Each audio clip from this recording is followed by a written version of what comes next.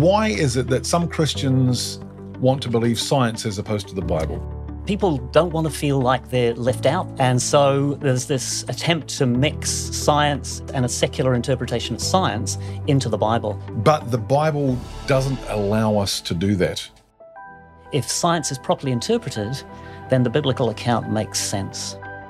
The Bible should come first, and we should interpret the science based on the biblical account. We're out there saying to people that you can trust the Bible, and because you can trust the Bible, you can trust the gospel message that the Bible has. Trust the God of the Bible. Trust the God of the Bible.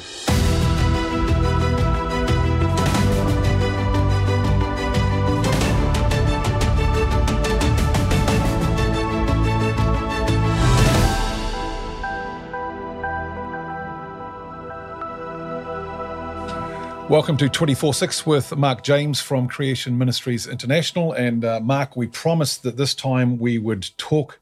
What did we promise about? Oh, about the uniformitarianism, the slow processes of evolution, which is what has prompted people over the last 200 years to try and mix the Bible with we call it science, but it's...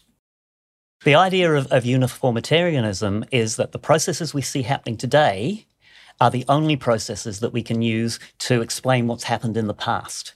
And it was introduced firstly by a gentleman by the name of James Hutton, who wasn't a geologist. He was actually a medical doctor. Right. But he decided, he saw some formations, decided that these must have formed over a long period of time. And that idea has seeped its way into geology. And in fact, the biggest opponents of this theory, to start with, were the geologists, particularly the scriptural geologists. They were saying, no, this ignores the fact that the Bible says there was a global flood and therefore there was catastrophe. The interesting thing today is that an awful lot of geologists who are secular now because they've accepted the long ages, they're starting to realize that uniformitarianism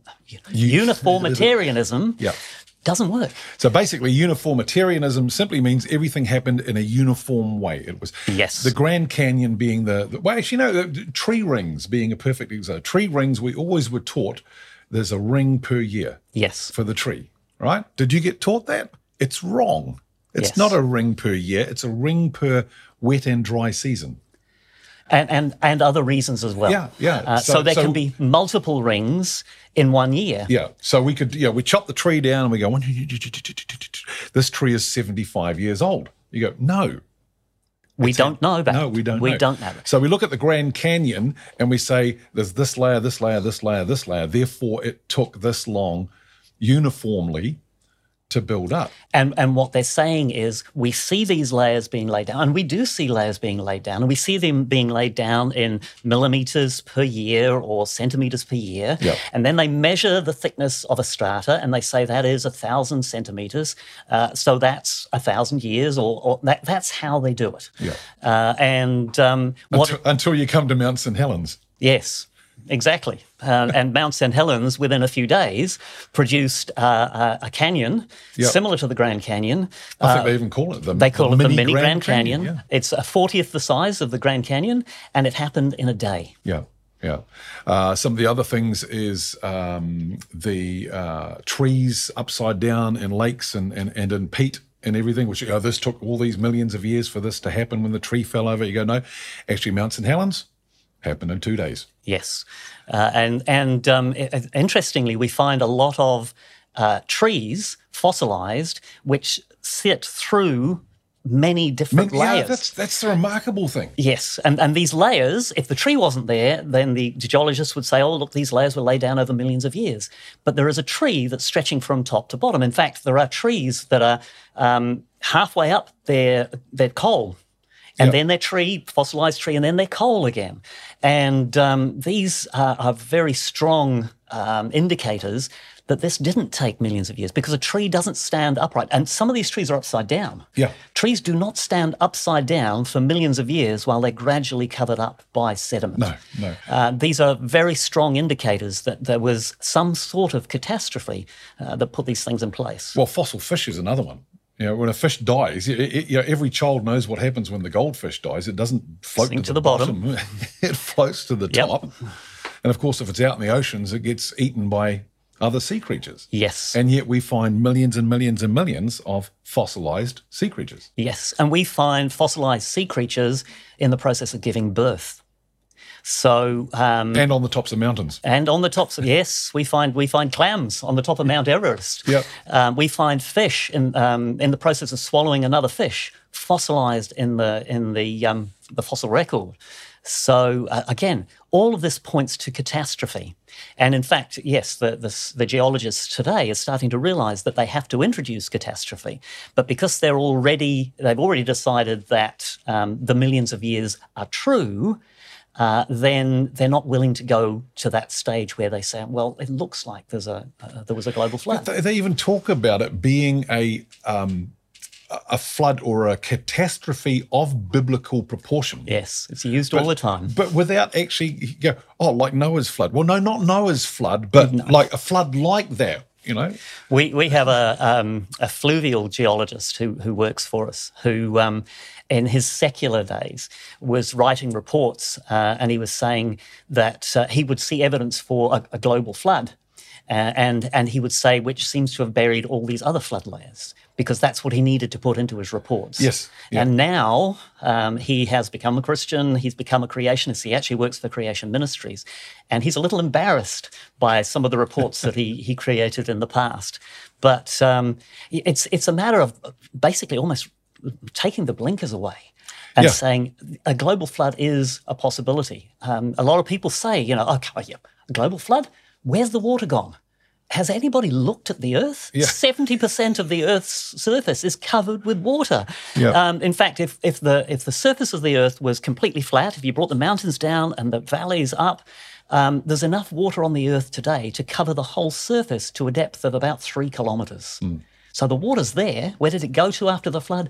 It's still there. Well, the other thing is that, and when we talk about the flood, and I was, again, just in a discussion online with this, that the ark floated 15 cubits above the tops of the mountains. Yes. And for anyone that loves numerology in the Bible, 15 is the number of separation. But people go, well, is that 15 cubits above Mount Everest? You go, no, actually, there wasn't a Mount Everest at that point. Mount Everest is a post-flood mountain. Because the tectonic plates moved, and when they moved, they created the mountains. Yes, absolutely. And as the Bible says. Yes, and we do find fossilized shellfish at the very top of Mount Everest. Yeah, I love the verse, and I can't remember the reference, a guy called Peleg, and he was called Peleg because in his day the earth was divided. Now, there's a one school that says that was the languages were divided at the Tower of Babel. Yep.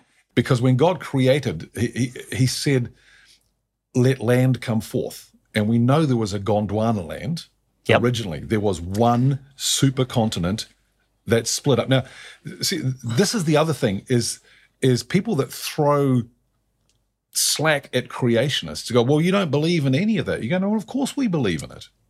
Because the Bible says so. The Bible says there was one continent that split up and divided.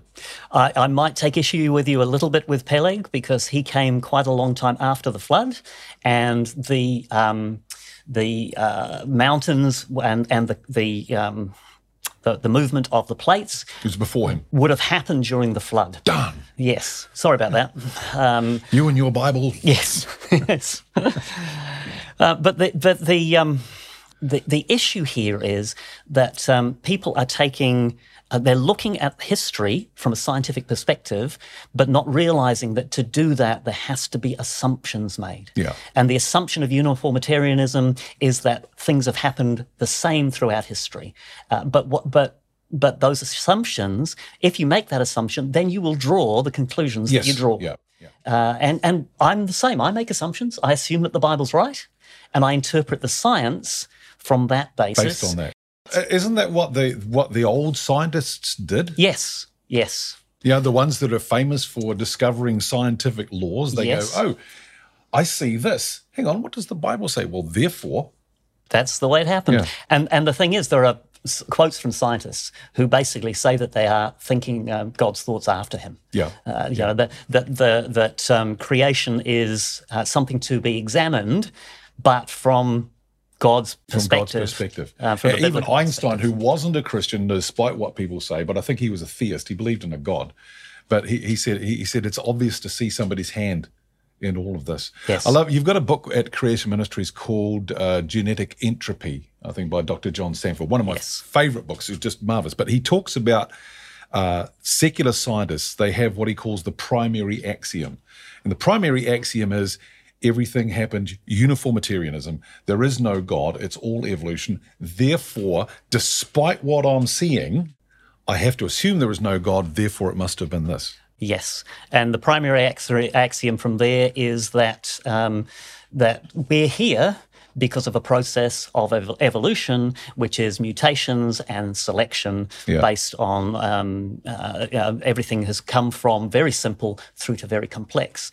And what John Sanford shows is that science actually teaches us that everything is going in the opposite direction. Yeah. That rather than genetics improving and increasing, genetics show that we are actually degrading over time. Which is kind of what the Bible says, the whole of creation groans. Yes. Awaiting. And that we will be liberated from our bondage to decay. Yes. So everything is decaying, and we're going to be liberated from that eventually. So surprise, surprise, the Bible got it right. Yes.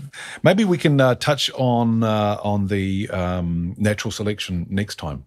And just look at that for a minute. So thank you for joining us. If you'd like to know more, then click the link below and make sure you subscribe to see the rest of the series.